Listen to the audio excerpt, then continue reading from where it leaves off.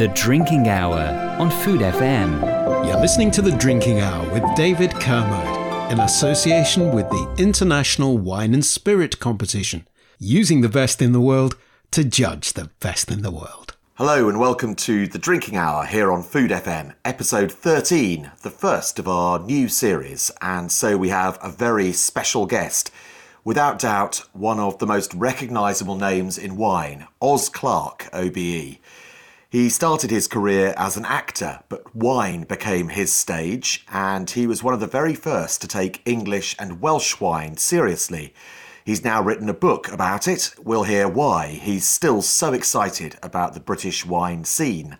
And the theme is unashamedly domestic today, nothing to do with the fact that we can't go anywhere. Of all the drinks in the world, gin is one of those most closely associated with the UK. William Lowe is a master distiller and also a master of wine.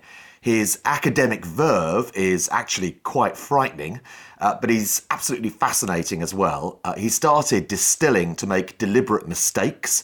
He's made gin from ants, and he's obsessed with seasonality. We'll find out why.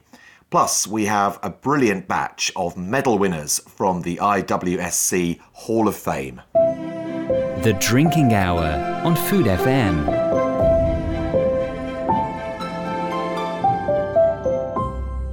Head out of the drinks bubble and onto the street and ask someone to name a famous figure from the world of wine, and the chances are the name Oz Clarke will trip off the tongue. A septuagenarian, his love of wine began at university, but it wasn't until the early 1980s that he went from the world of acting to the world of wine. He has a famously good voice. He can still belt out a song, but it's his nose and palate for which he's now celebrated the world over.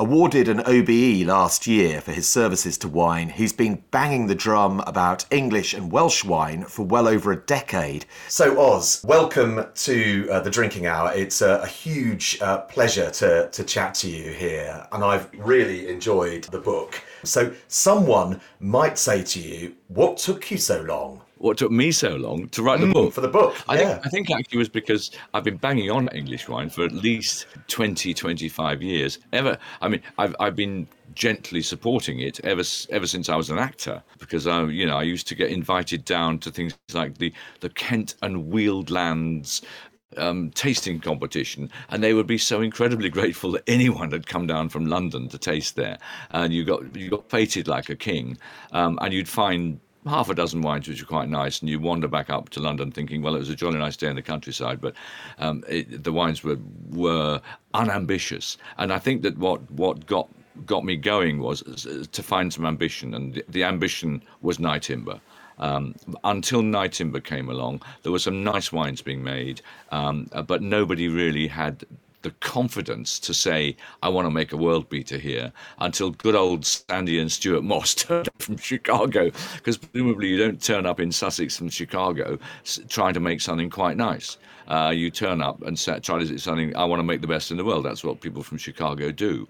And from that moment on, I realised that there was an absolutely massive potential here. But I was also discovering Australia and New Zealand and South Africa and Chile and Argentina and California and France and Italy. There's so much to discover. That period, the end of the 90s into the noughties, was a fabulous time to tear about the place, discovering loads of stuff. I mean, Italy for a start. Italy, to me, wasn't really getting its act together until the noughties. To be honest, in my mind, till 10 years ago. That was an enormous subject I needed to know more about. Portugal was only getting its act together. That was a subject I needed to know. Spain is transformed in the last 10 or 15 years. I think the point is I was too busy with lots of other stuff. I kept looking at England. I kept supporting it. I kept saying, hey, fellas, this is wonderful, and then moved on. And I think it was the 2018 vintage.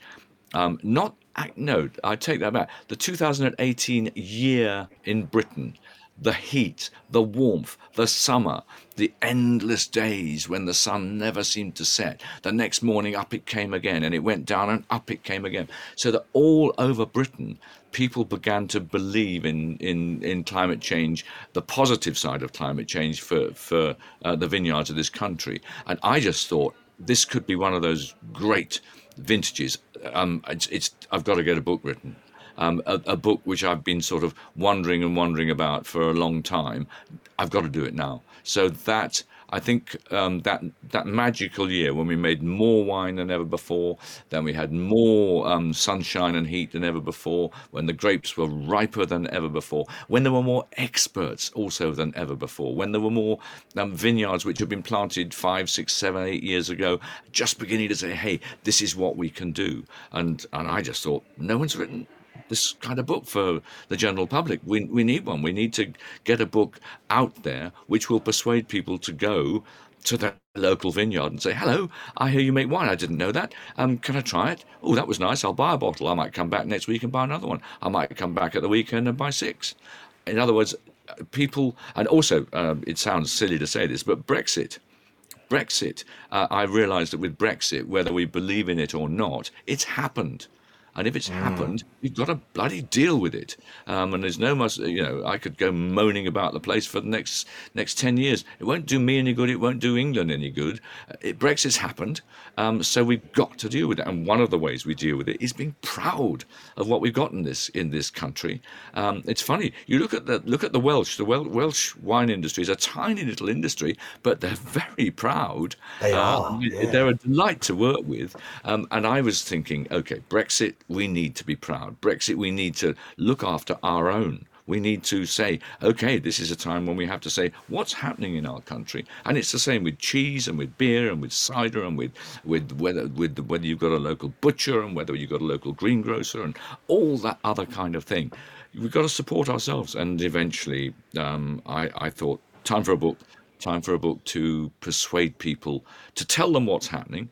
And then persuade people to take it seriously and enjoy it. Well, it is very persuasive as a book. It really is, because you're such an evangelist for wine more generally, but particularly for the wines of England and Wales. And of course, I want to say British wine, but actually, it took me a long time to realise that British wine is a bit of a problem as a term, isn't it? Because it is something else. For those who don't know, just briefly explain what British wine actually means.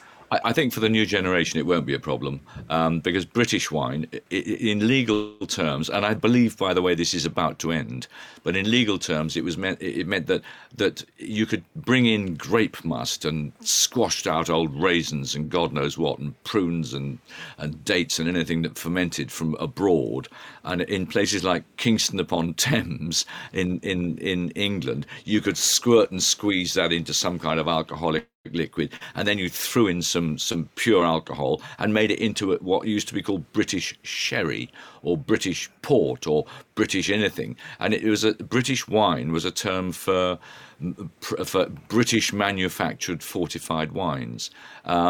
And technically, things like Buckfast would be a British wine. Things like El Dorado and Lambic up in Glasgow would have been British wines. Now, that market means nothing to a millennial, means nothing to a Generation X. So, someone aged 40 or 50, and or 30 or 20, you say, what is British wine? They'd say wine made in Britain. So I think that I don't think that's going to be a problem in the future. In fact, I've just given up talking about it.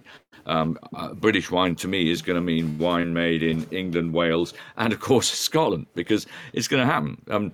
They're already clearing. There's a vineyard in Fife. There was an attempt at a vineyard in Dumfriesshire, for goodness sake. They're clearing some land near Glasgow. I think it's a bit precipitate. I'd leave it another year or two, but I've had some already. You've probably had those Delane wines from Gateshead. Have you tried them? No, I haven't, but I was amazed. You've got a map in the book. I've tried wines from the other side of Hadrian's Wall. It's happening. It's happening. Wines are being made. Beautiful wines are being made in Derbyshire. Last Saturday saw the start of the Yorkshire Wine Trail. Yorkshire now has a wine trail. It's incredible. It's happening. The dots on your map are incredible, actually. Yorkshire wines are really nice, and they get medals at the Wine GB, and they get medals at the International Wine Competition. They're really pleasant wines, and good God, I used to make jokes about Yorkshire, because you have to. What's the point of having Yorkshire if you can't make jokes about it? And so I used to say, oh yes, I can. They used to do this when I used to go up to Yorkshire Television, and all these people, they'd always make me blind taste, and they'd say, oh, we'll get him this time, he won't get this one, and they'd give me a sort of a cut glass decanter of this sort of liquid, and I'd said it'll be that bloody Leventhorpe from Leeds, and of course I'd smell it, and it smelt of rust and old machinery and sort of the detritus of coal mine slag, and I'd say, oh good gracious, this is very interesting, very mineral, very northern, must be somewhere like Yorkshire. And they'd say the bloke's a genius, he's a bloody genius. I thought, I'm not a genius, I'm just not a fathead, because it's perfectly obvious you've given me Leventhorpe like you did last year and like you did the year before. But nowadays, Leventhorpe from Castleford, Rugby League Castleford, is a really nice glass of wine, and has been for the last 10 or 15 years. And Yorkshire now making very nice wines out in the Humber, making very nice wines up at north of Hull on the Hull River up towards Beverley. 20-25 vineyards. Yorkshire Incredible. does it. Derbyshire, Renishaw Hall in Derbyshire, absolutely delicious wine. That's a north-facing site in Derbyshire. Makes absolutely delightful wine. You talk about a kind of, in the book, about what sounds to me like a bit of an epiphany. It's what you describe as a shivering, thrilling realisation that you were tasting something new and different. And you're talking about, I think, the mid to late 1990s, and I suspect you're talking about Nye Timber here. What exactly do you mean by that kind of shivering, thrilling realisation? What were you tasting? It was Nye Timber 1992, that would have been, which I think was a Blanc de Blanc, and the Nye Timber 1993, which was the one that won the IWSC Sparkling Wine of the Year. And it was, I've been lucky enough once or twice in my life to do this. New Zealand Sauvignon Blanc was an example. When I first tasted those New Zealand Sauvignon Blancs, I absolutely knew that the world of white wine was changing and was changed forevermore, and for the better. I think when I tasted things like Australian Shirazes for the first time, I was absolutely gobsmacked at the kind of flavours that were available in wine, which I never knew about in Europe. Now, this time it was something from my own doorstep, and it was when I tasted this. It was Nye Timber 1992, and it had an acidity quite unlike champagne acidity, and it was you might say, oh, it's as taut as piano wire. Well, yes, but this wasn't so much as taut as piano wire. It was something silvery about it. There was something shimmering about it, as though you had the ping of a piano wire, and then you had the shimmering silveriness of it, something running through that acidity. It had the autolysis thing, the yeasty thing, the creamy thing. Now, this was fabulous in those early Nye Timbers, because it literally was like croissant rather than brioche. People talk about brioche in champagne all the time. A, who knows what brioche tastes like nowadays? But B, is it really brioche, which is not quite sugarless? I think it's more like croissant. I think most people have a vague idea what croissants taste like. And here we had this croissant, and you had something like a lovely, slightly salted sort of Devon or Cornish butter, and a little bit of clotted cream, maybe a little bit of something like, as a Kent boy, something like Kent Cobs, that kind of hazelnut Kent Cobs kind of nuttiness about it. All these things wrapping together, and some fruit in there as well, and the whole thing, and it had some saline. Oh, that's the salted butter for you. When you get butter with the crystals of salt in it. Oh, I love that. Yes, delicious. Yes. And all of this was happening, and it was just building up in my mouth, and it was just the flavours. With sparkling wine, you expect the sort of the alcohol to head off for your brain, but this time the aromas were just piling into my nasal cavity, pouring into my brain, and saying, "Remember this. Remember this. This is a really important moment in your wine life," and it was. Wow. It's a real moment, isn't it?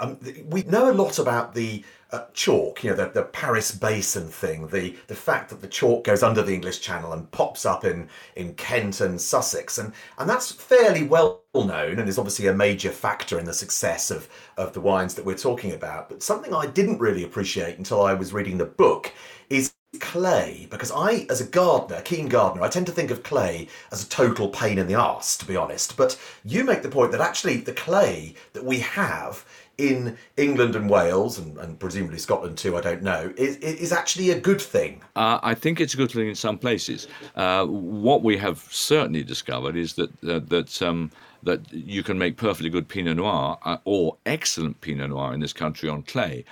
And on the whole, when you go to somewhere like Burgundy, the heavy clay soils, they're sort of said, oh, that's Bourgogne Rouge, that's just basic appellation stuff. You won't make anything special there. And indeed, you may not in Burgundy, because as a gardener, clay's problem is when it rains, it just thickens up and becomes solid. But if it's too dry and warm, it just cracks. The challenge is to try and find a balance between the two. Well, at the moment, it looks to me as though there are various parts of the UK, and Kent and Sussex are amongst them, where the clays have just the right amount of sunshine and just the right amount of moisture. And these are often London clays. Wealden clays are a bit heavier, but even so, there have been some very good Pinot Noirs off Wealden clays in Kent and Sussex. But the crucial clays in this country, the ones that have been really exciting, are over in Essex. And those are London clays. And I think the point about them is Essex is the driest part of the UK. You've got things like the Blackwater Estuary and the Crouch Estuary, which is a peninsula running out from Chelmsford between those two. Newhall have been there for 20 or 30 years. And that peninsula is now growing some of the best Pinot Noir and Chardonnay in the country on clay soils. And I went and looked at the sort of rain and sun and warmth figures over there. And what seemed to be the point was that if clay is too dry, it cracks. If clay is too wet, it waterlogs.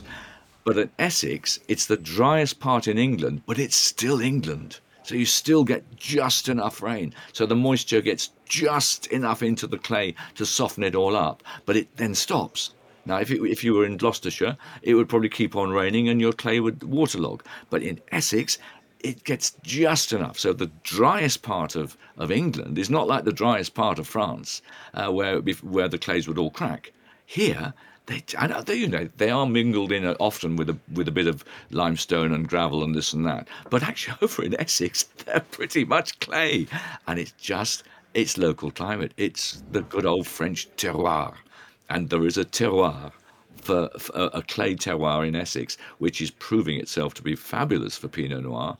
Not great dense Pinot Noirs, although in 2020 they produced one at 14.7% alcohol. Which wow, in Essex. Yet, but I'm sure I'll taste it sooner or later. But they're also managing to produce things like lovely Chardonnays from vineyards like Clay Hill, which is one of the ones going down to the estuary towards the south. And they also have traditionally produced beautiful Bacchus. A lot of that really good Bacchus has been from Newhall, and quite a lot of their vineyards face slightly north. So yeah, Essex has been an unsung hero in English wine for 20 years. And I'm embarrassed to say that I hadn't even really heard of the Crouch Valley until perhaps I was chatting to my former colleague, Chris Wilson, who now makes wines at an urban winery, Gutter and Stars, in Cambridge. And hats off to Chris. Hats off to Chris. Yes, and he's making great wines. I mean, they sold out. The Bacchus sold out and has done phenomenally well. That was it. Yeah, and he's a real evangelist for the Crouch Valley. So do you think We're seeing the map being drawn before our eyes at the moment. What are the areas to watch then? Obviously, Essex is one of them. I think that's absolutely right, David. It's one of the things that I hope you and I find so exciting, that it's changing all the time in front of our eyes. Another typical example is at last Kent is starting to get its skids on, because Kent's always been well behind Sussex. Sussex seem to be getting all the plaudits. Sussex seem to be making all the special fine wines. And I kept thinking, but Kent's got all that chalk. Kent's warmer. Kent's drier. Why not Kent? Now, I'm not really a conspiracy theorist, but I've always thought that the big champagne companies like LVMH and people have quietly bought hundreds and hundreds, if not thousands of hectares of Kent, and they're just sitting on them until they need them, because they could have bought them for nothing in the old days. I mean, I think the price of Kent farmland, because it's poor farmland, it's arable 3 or something, which is pretty much low down the scale of farmland prices, was something like 1% of the cost it would have. A hectare in Kent cost about 1% what a hectare in a decent bottle of champagne would have cost. So, I mean, I wonder whether they have actually quietly land banked some stuff and are just waiting till it suits them. But Kent finally got going with three flourishes, actually. The first flourish was Chapel Down developing Kitts Coty. Kitts Coty is just near Maidstone, where the Medway goes out towards the North Sea, and there's a fabulous line of slopes from sort of Mepham running round to the west past Malling and those places, which is being, let's say, exploited at the moment, because I think that the jury is out as to quite what's going on there. But round to the east, going along towards Charing and Ashford, that one has been taken by Chapel Down, and they've developed this Kitts Coty, which is a vineyard of something like 600 hectares on that slope, and it's a fabulous slope. It's relatively high. It's south-facing. It's on those North Downs chalks. I was out there with the vineyard manager. Every time I said, "Well, this is the best vineyard I've seen," he said, "I've got another one." And we went and see that one. And I said, "Well, this is even better than the last one." He said, "Yeah, and I've got another one." I've got about 5 or 6 of these vineyards there, all being developed, and that's 600 hectares of vineyard land that could be some of the best vineyard land in England. Not 10 hectares, 600. And then you had Gusbourne being developed again. Now they're on clays. They're down by Romney Marsh. Their bottom vineyard is about 3 feet above sea level. It's down on the old Saxon shoreline. You literally go from the vineyard, squelching through the last couple of rows of vines at the bottom onto the Royal Military Canal and out onto the marsh. And they have taken a different approach, but absolutely focused on saying this is where we are. And we must try and make the best wine we can by a lot of very good winemaking down there. But they've also said, I know it's clay, but Appledore, the area they are down near the Romney Marsh, is particularly warm. And it's particularly sunny. It doesn't mean that Rye, 2 or 3 miles further away, is the same sunniness. It doesn't mean that Dungeness is as sunny. Although I say that Dungeness, you can see Dungeness from the Gusbourne vineyards. Dungeness is England's only desert. Hang on. Desert means no rain, doesn't it? Sure, it means no rain. If Gusbourne's only a couple of miles away from that, they've got clay, hardly any rain. That sounds a bit like Essex to me.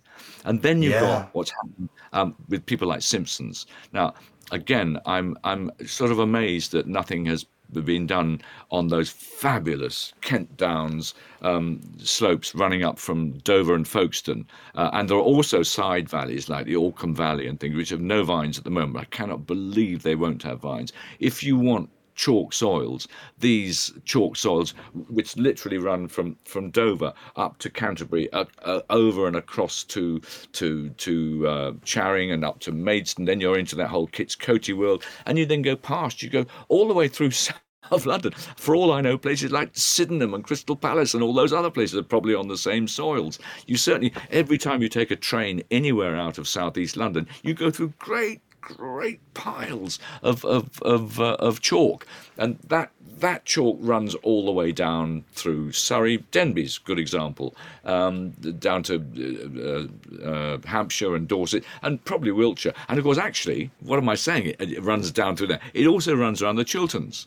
And the Chilterns are fabulous chalk as well. And if it runs the Chilterns, it also runs up through the East Midlands, and it runs up through Lincolnshire. Norfolk has some of it. And South Yorkshire, they're talking about South Yorkshire and its wine trail. Well, South Yorkshire has got Cretaceous chalk just the same as Kent has got Cretaceous chalk. It's a bit high and a bit cold at the moment, but it won't be in 10 or 20 years. And if you haven't got Cretaceous chalk, if you want Jurassic limestone, which is pretty much the same as you've got in places like Chablis and Sancerre, well, Middlesbrough's got a lot up there. All that there's a great swathe of Jurassic limestone running from Middlesbrough down to Weymouth. So that's a bit of a discursion. But what I'm seeing now is that someone like Simpsons have just started working in the Elam Valley near Canterbury, and in 4 years they're making wines of absolutely individual, particular style. Kitts Coty at Chapel Down have been working at it for a bit longer, but the Chapel Down Kitts Coty wines have an absolutely particular style. Gusbourne have been at it for 10 years or so, and the Gusbourne wines now have an absolute particular style. And if we had to go into this blind wine tasting business, I think that a good wine taster could easily say which was a Simpsons, which was a Gusbourne, and which was a Chapel Down. Not on the winemaking necessarily, but on the inherent flavours of the fruit. And that's, you could do the same with bits of Sussex, and you could definitely do the same with some of those vineyards in Hampshire. That great swathe from Alresford, running a little bit up towards Alton and then down towards Portsmouth. Wines like Exton Park. Genuinely tasting different to anything around it. And you go and see the vineyard, and there's the topsoil is about half a metre.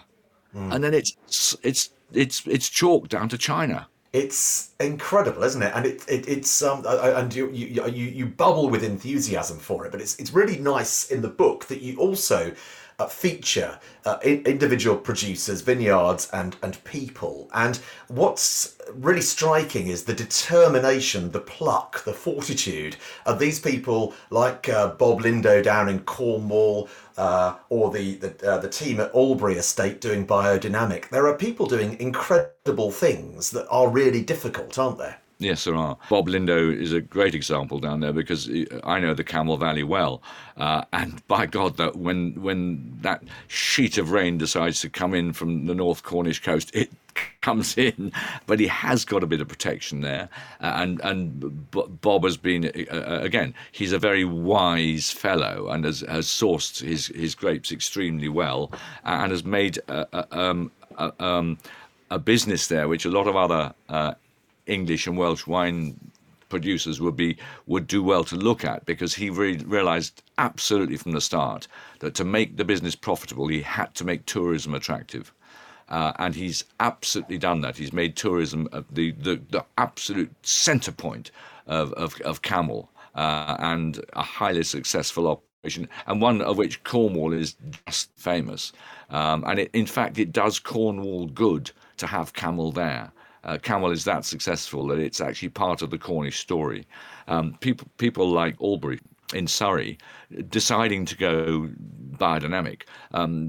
People like Davenport, people like Ben Wargate at Tillingham, and Westwell over towards Charing in Kent. These are the kind of people who are absolutely going out on a limb and saying, I can do something special here, and I can do something like biodynamics or organics. Well, I've always thought biodynamics and organics in this country, honestly, it's too wet. There's too much mildew. There's too much rot. And I absolutely don't think that any English wine producer should feel an ethical requirement to go organic or to go biodynamic. It's absolutely to do with whether it's in their soul that they think they must do that.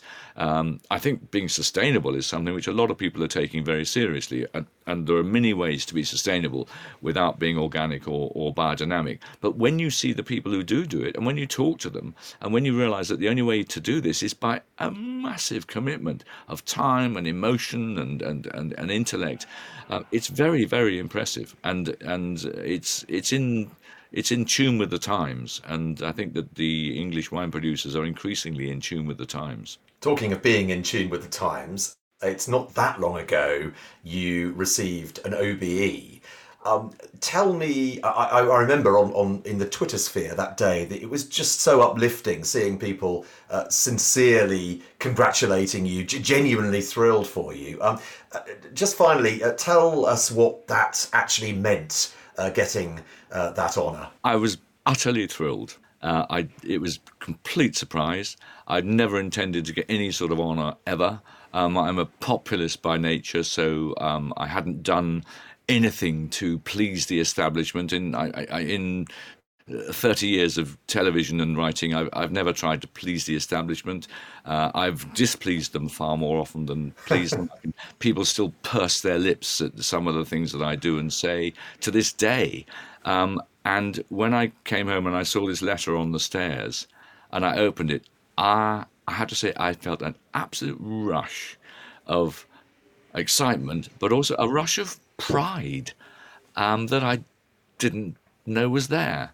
And I thought, why have I got this? And it said for broadcasting and for writing. And I just thought, so maybe someone has noticed that I've tried to democratize this funny old world of wine of ours. I've tried to take it to the people. I've tried to say wine is for everybody. Wine, in the old days I used to have people come up to me and say, oh, wine's not for the likes of us. And I was saying, yes, wine is for the likes of you.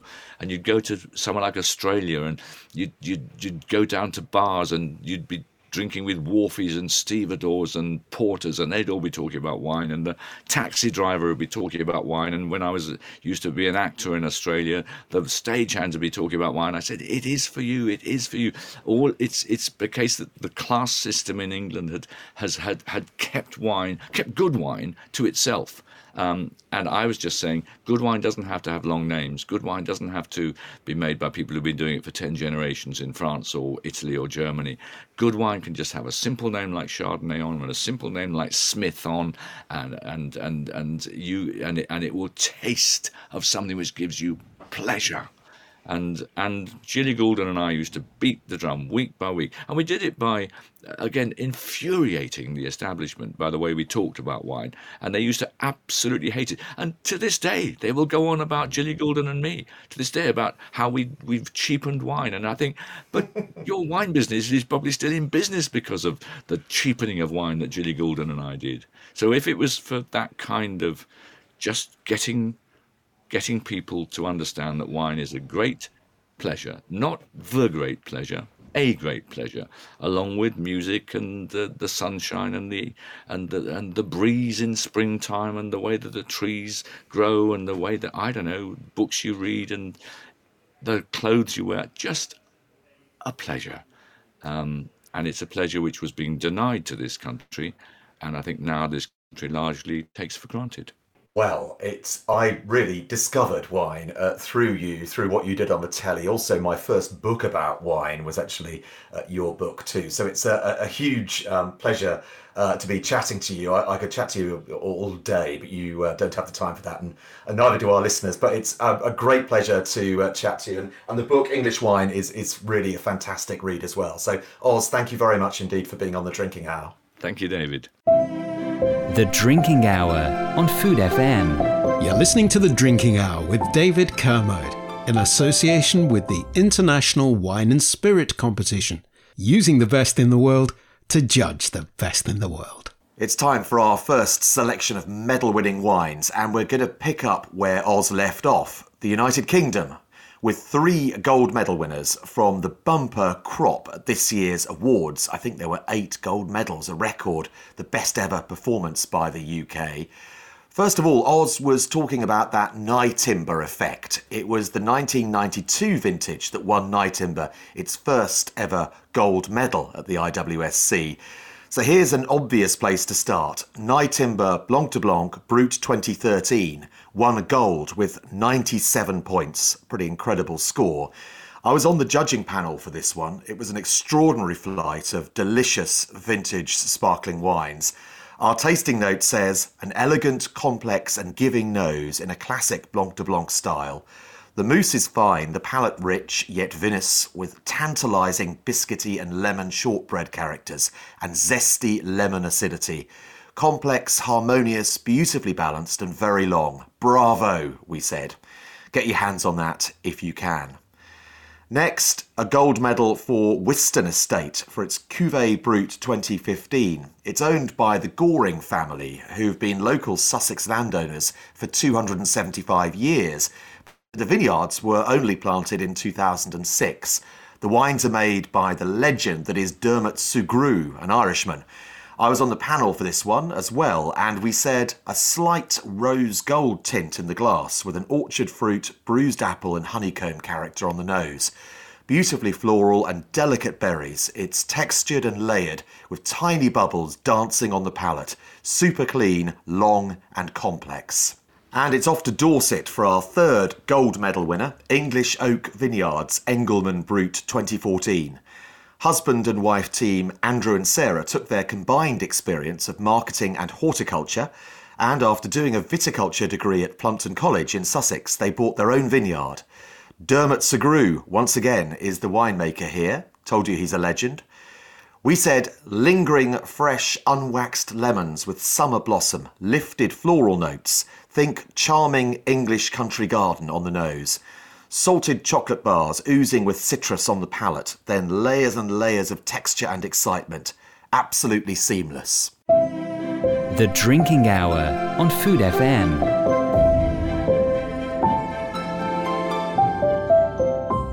If, like me, you have a passion for gin, then you could say our next guest is living the dream. He took his love for gin to the next level, founding a distillery with his wife and business partner. William Lowe, co-founder of Cambridge Distillery, was the first master distiller to also become a master of wine. And he joins us now from Cambridge. Will, thank you very much indeed for joining us on The Drinking Hour. Thank you for having me. Let's start with that MW bit. It's a notoriously difficult qualification to achieve, and you had already made your name as a master distiller when you went through the MW process. So why did you want to pursue Master of Wine as well? Yes, that's a commonly asked question, and I think it's a fair one. I think to begin with, I'd be lying if I didn't admit that some of it was, some of the motivation came from the fact that neither I nor anybody else really thought I would be able to do it. And there is a deliberately contrary part of my personality that enjoys challenges like that. And then thereafter, with the more sort of macro lens on it, it was my belief that I could improve myself. I could improve myself both as a taster, as a producer, as a judge, as someone who would be in a position that was able to appraise both wines and spirits more accurately, more fairly, and with greater knowledge if I were to add to my data set, as it were. So it was my assumption, my feeling that by studying wine I would become better at spirits almost vicariously, and indeed that's what I studied for the final dissertation. My research project was looking at whether indeed that was the case. And there isn't an equivalent Master of Spirits. Of course, there is Master Distiller, but that's a separate thing. Do you think perhaps there should be a Master of Spirits like there's a Master of Wine? I do, and I also sadly think that there can't be. At least not within a decade from now. I just don't think it would be possible. And I've spent a lot of time thinking about this. The Master of Wine really is a unique qualification and indeed institution. And I think the fact that it developed when it did enabled it to become what it did become. And I think to clarify that a little, if we look at it as being a need, I think it was a direct requirement at the time within the trade for people to demonstrate a level of qualification that they simply weren't able to demonstrate through other means other than experience and a strong CV. And the MW allowed an opportunity for people to get that sort of seal of approval that not only had they put in the time, but they'd also gone to the depth and breadth required to amass the knowledge to pass that qualification. Now, I think if we fast forward that to the current climate, into the 2020s and beyond, the world of spirits is and has for a long time been very much brand dominated. It operates far more like an FMCG channel than most of the wine industry does. Different skills are considered more relevant and more important often by prospective employers, and it's a very politicised and commercial landscape as well. So I think the task required to get not only the educational rigour that would be required for that qualification, but also to depoliticise it, given that it would clearly need a lot of funding to get to that position. I think it's not an impossible task, but certainly a very challenging one. Yeah, that's really interesting. I'd never thought of it in that way, actually. So goodness knows how you managed to do the work that's required, which is, notoriously vast, to get the MW, whilst you were also establishing Cambridge Distillery with your business partner and wife Lucy, of course, as well. Tell us about the distillery and what you're seeking to achieve with it, and what you've achieved already, actually. Yes, well, the distillery was a hobby. It was a hobby back in the 2000s that became a part-time business in the early 2010s, and then became a full-time business and has grown from there in some significant way. What we were doing when we started the distillery was really quite simple, actually. As you know, I was teaching spirits at the time, and there were an awful lot of times that I would want to be able to show students various implications of distillations that were run in suboptimal conditions. But it's actually very difficult to do that in a classroom scenario, because distillations that go wrong don't often arrive on shelves for people to purchase, although it's sad to say that's not necessarily the case now. I created a sort of test distillery literally to make mistakes on, so that I could show students, such as yourself indeed, what happens if you run a still too fast, too slow, too hot, too cold, etc., etc. And then it was whilst I was doing that I sort of adapted that the kit that we had already set up and used it for production purposes, and started making things for friends and family. And then that hobby and interest really started to grow in some significant way. And I made an observation whilst I was teaching. It was really quite a simple one. You will have made the same thing. Whilst you're going through the WSET courses, we're encouraged to use a quality statement that will code any product, be it a wine, spirit, as poor, acceptable, good, very good, or outstanding. And I noticed over the years that gins were always good or very good, and there literally weren't any that were outstanding. And I thought that was really peculiar. Why is outstanding always in whiskies and cognacs? There's nothing in this grid that says that the presence of oak or lack thereof should be a gateway to a quality status. And so I drilled down a little bit on that, and fundamentally realised that the reason that there were no gins that were doing that is that literally nobody was making the best gin they could make. And by that what I mean is, obviously everyone was trying their best, but they were trying their best within a commercial environment. And the best decision that a producer can make within their remit of being on the shelf for £30 is very different from what's the best decision can you make. So we had a look and thought, well, what does happen if at every turn you say, well, what would give the best result, not what would give the best result and be affordable?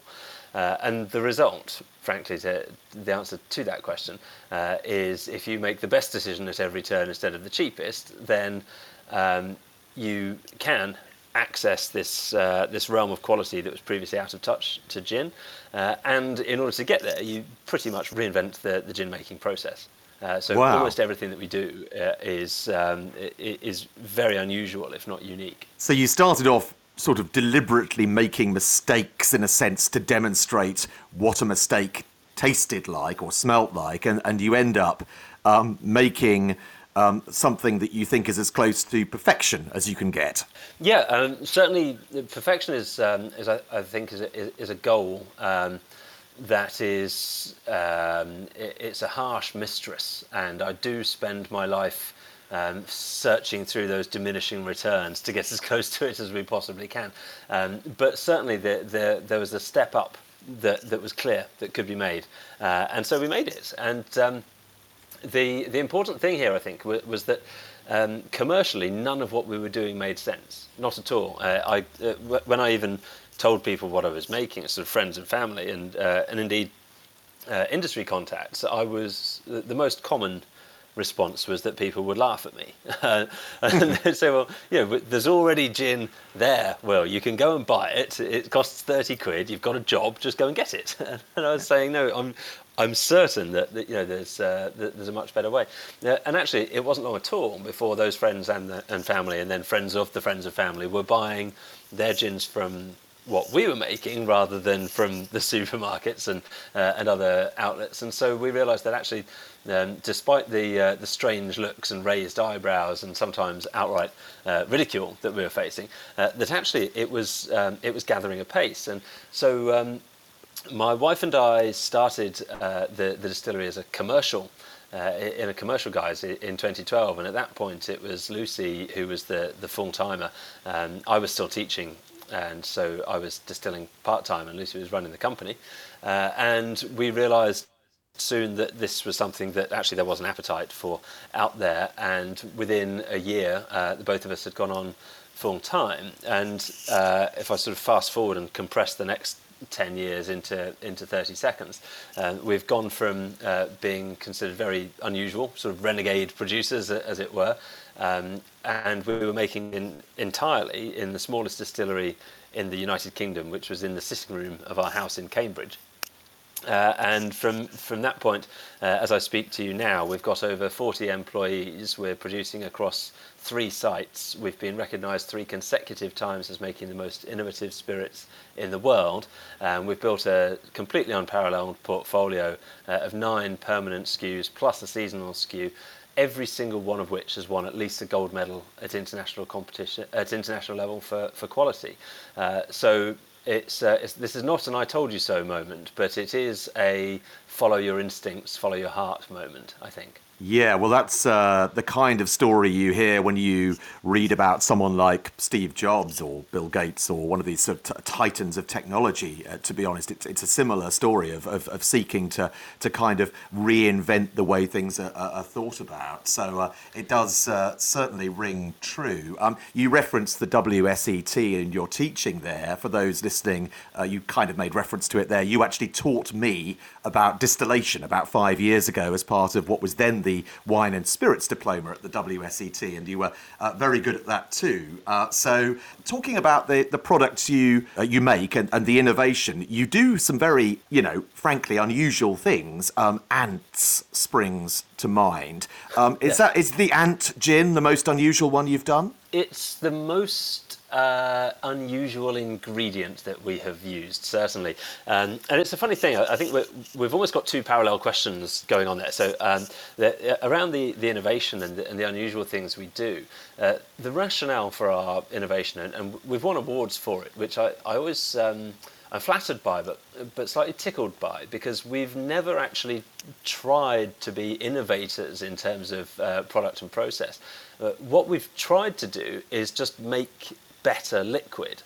And sometimes you can make better liquid just by tweaking processes that already exist. But then inevitably you'll get to the ceiling of what that process is capable of, and at that point we innovate. So we do have systems that we use that nobody else uses, or systems that we use that are very rare in the wider world of spirits production. But we're never doing that to be different or to be innovative. We're just trying to do it to be better, frankly, to make better spirits. So that's one side of the innovation line. And then the other is around some of the products themselves. And yes, ants is definitely one of the more unusual things that we've done.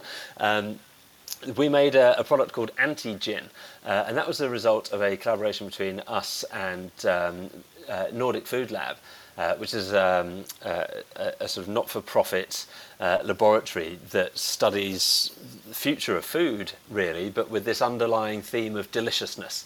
And we were contacted by a chap there called Benedict Reed, who has since moved to Edinburgh, and if you can track him down and ever get the chance to eat anything that he has created, then I would encourage you to do so. He's wonderful.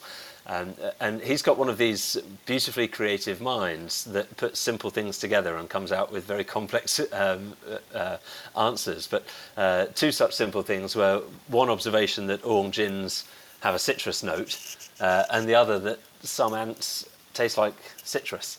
The rest, as they say. So this was news to me. So he phoned me up and said, would it be possible to use ants through distillation? And it wasn't a question that I had prepared for. So I did have to look into it. But when I looked into it, the answer is emphatically yes. The ants that we're using, Formica rufa, in fact, you may have heard of formic acid. Formic acid actually gets its name because it comes from ants, which are called Formica rufa. And it does have this sort of citrus spectrum flavour to it. And of endless fascination to me, you can...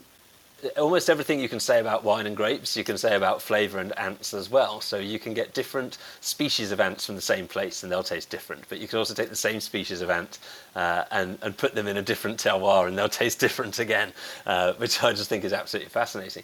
But the ants that we were using in this case, the redwood ant, have a flavour which is unique to them, but the closest that I could get to it using sort of widely used vocabulary would be almost a sort of oxidative lemongrass sort of citrus note. It's not exactly that, and if it was, I would just use lemongrass, because lemongrass doesn't run away from you when you try and collect it and doesn't bite you when you've caught it. So it is a slightly different thing, but it does have this incredible flavour. And so once we had managed to isolate that flavour, the next step was to give this whole thing really a sense of place and authenticity. So we gathered all of the rest of the botanicals for the gin from within the ecosystem that the ants had come from, which led us to using things like Alexander seed and wood avens and stinging nettles, things that had never been used in gin before. And created a gin that has this really distinctive, earthy, sort of granular texture to it, which was a wonderful project in of itself. But I think it's important to note it wasn't an end to itself. So it was to support an event called Pestival. And Pestival, despite, or rather, as well as having the most magnificent name, was an event that was designed to showcase the irrefutable fact that the way that we as a species are consuming and eating from the planet is unsustainable, and that insects can and should be considered as a viable source of food and flavour. And so really that's what the conversation was highlighting. And so in order to sort of preempt some of the questions that we often get asked, isn't it cruel to be using ants? Couldn't you use something else, etc.? My stance is no, it's not cruel to ants, for the simple reason that actually it's not possible to be cruel to an insect. They have no concept of pain or suffering, so you can't torture an insect. You're anthropomorphizing if you think that you are. So that would be the first thing. And secondly, actually look at what this project has come from.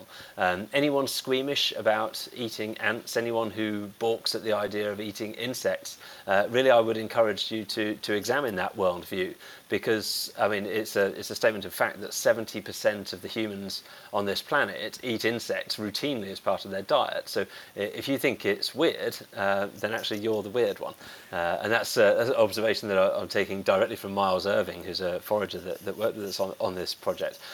Insects can and should be considered part of our diet. They are infinitely less damaging to the environment, and I think it's a squeamishness that we should all be able to get over relatively easily. Well, it chimes with much of the programming that we have here on Food FM around kind of future food. And I think, by the way, I would also bite you if I saw you coming, for fear I might end up in your distillation process. But you use a lot of seasonal ingredients. You put a real focus on that, which Yeah. kind of chimes with what you were just talking about with the stinging nettles and the like. I absolutely adore I think your latest product, although you have a throughput that suggests there might have been something since, but 3 Seasons was just the Yes. most fantastic gin.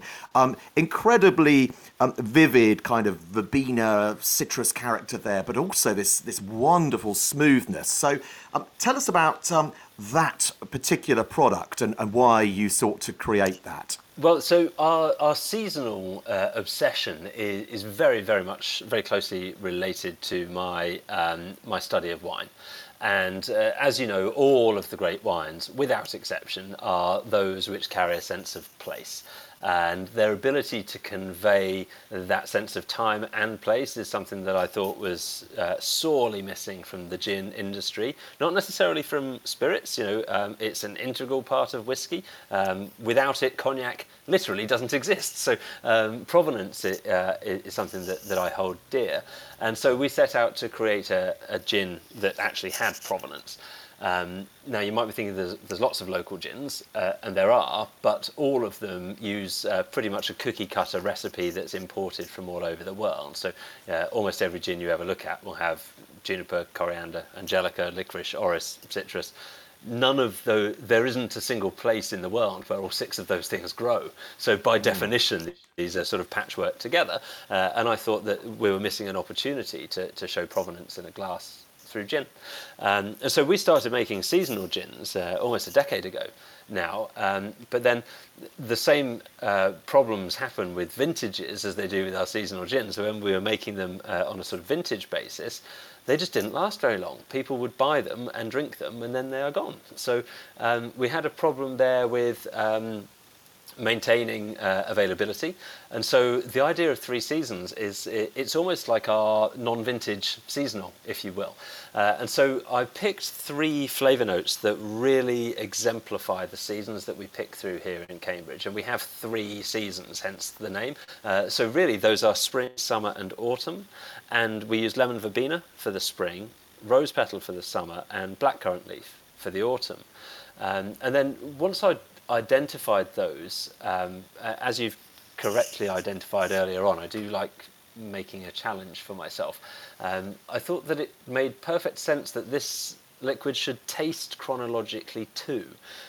So I wanted it to be like sipping through the seasons, so that the immediate flavour would be the lemon verbena, a relatively simple start point, because generally when you have a whole host of flavours arranged side by side, citrus will be the first out of the gate. It will be the first one that you experience. But thereafter there was a layering involved, and I wanted to make sure that as soon as that citrus starts to fade, it would be the rose that would literally bloom on the palate, and then I needed to layer further to ensure that the blackcurrant leaf was coming through as a back note in really delivering the length of the gin. And I've done this a lot of work went into it, studying the adaptive nature of complexity during length on the palate. If that sounds like a mouthful, it is.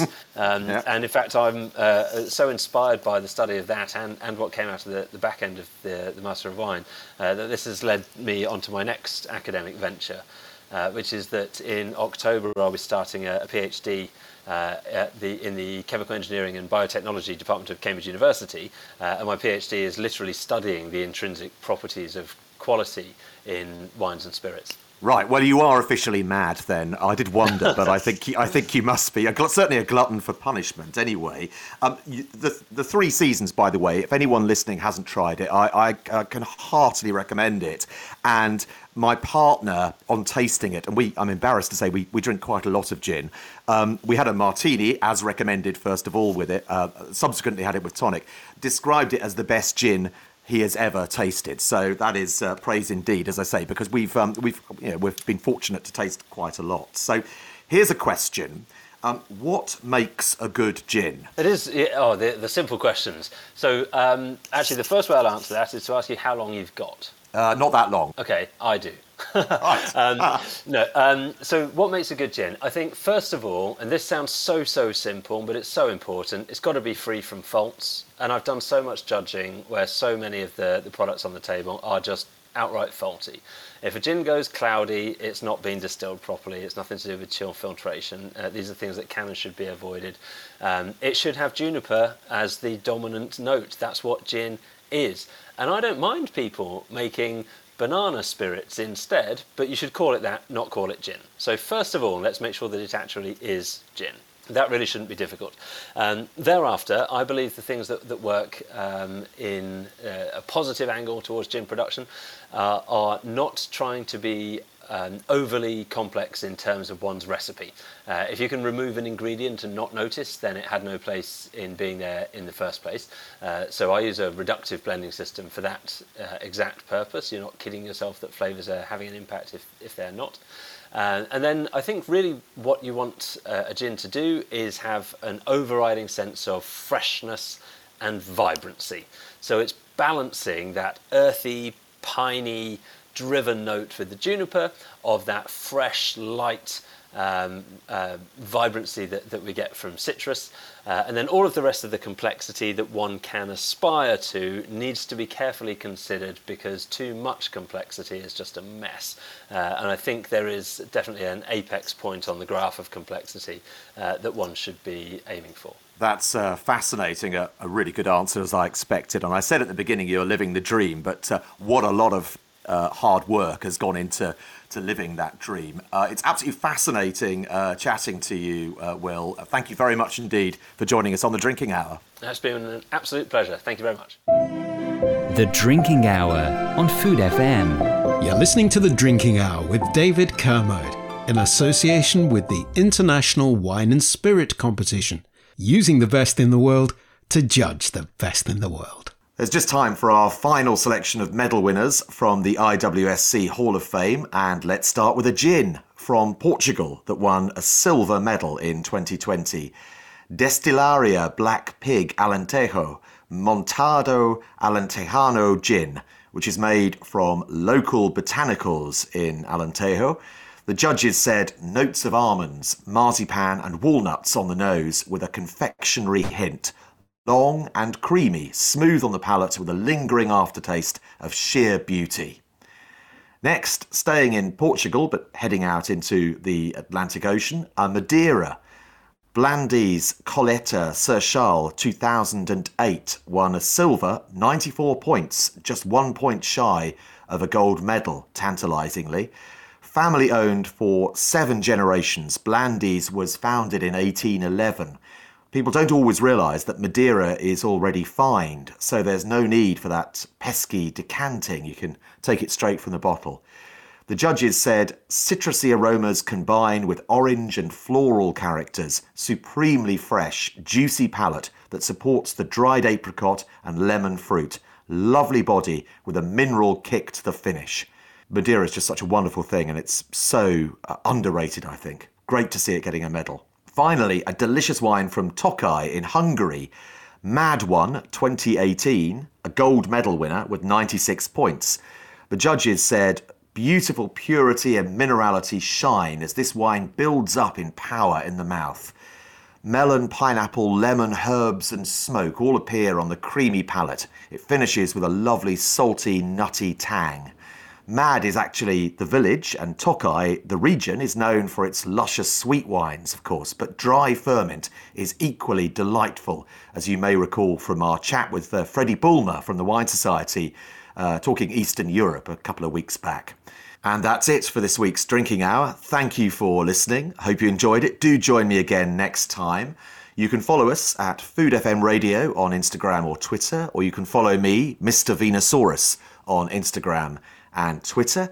And if you're listening on iTunes and you enjoyed it, then do please think about giving us a 5-star rating, because it really helps. But for now, thank you very much for listening, and goodbye. The Drinking Hour on Food FM.